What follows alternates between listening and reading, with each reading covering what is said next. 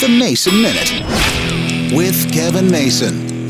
I've been following a story on the internet, and I believe it actually started as a TikTok, where waitstaff or servers judge people over things when they come into a restaurant. And they're talking about the things that they kind of judge people over. Whiny customers who come in the last 10 minutes before the restaurant's about to close. But the number one beef is when customers sit side by side in a booth. When somebody on a date or a couple comes in and sits side by side. I have to admit that's one of my, I wouldn't call it pet peeves, but it's something that annoys me. Number one, I just think it's silly. It's almost juvenile. It's like something you do in high school with your first girlfriend or boyfriend. But more importantly to me, when you're sitting side by side in a booth or at a table, you can't look directly at the other person. I always choose to sit either across from my wife or at a table. Usually we're at a 45-degree angle. But I've often found it strange when people want to sit side by side in a restaurant in a booth. Not something I ever did with all the girls I dated throughout the years, and it's something I've never done with my wife. And I find it amusing that servers and waitstaff hate it just as much as I do.